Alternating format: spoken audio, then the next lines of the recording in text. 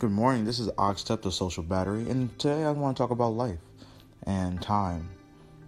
We always wonder about time, I guess, like if we can go back in time and fix things or go into the future and see what we can avoid or what we should do. And I think we should just live in the present.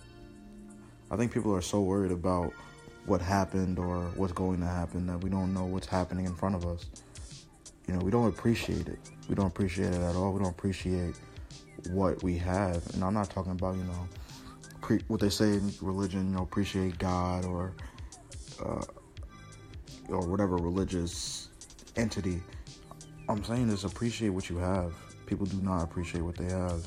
They're so busy comparing their lives to other people or other sects or religions or just everything, and just love yourself. So many times I see people loving others before they even love themselves, and how can you do that? Now you project that self-hate on others in actuality, and it's crazy.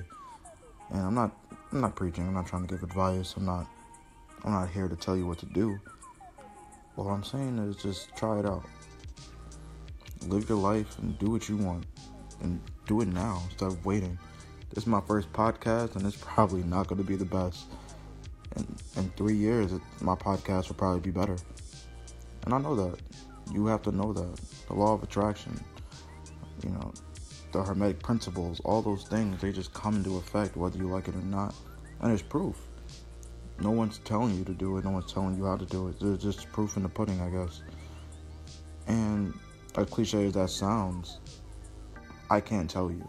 You just have to go for it. And you'll find your own proof. You'll find your own way. But I guess what I really want to say in this podcast is live in the present. Live in the present and love yourself. Because no one's going to love you the way you love you. And no one can tell you your future or your past. Just do you.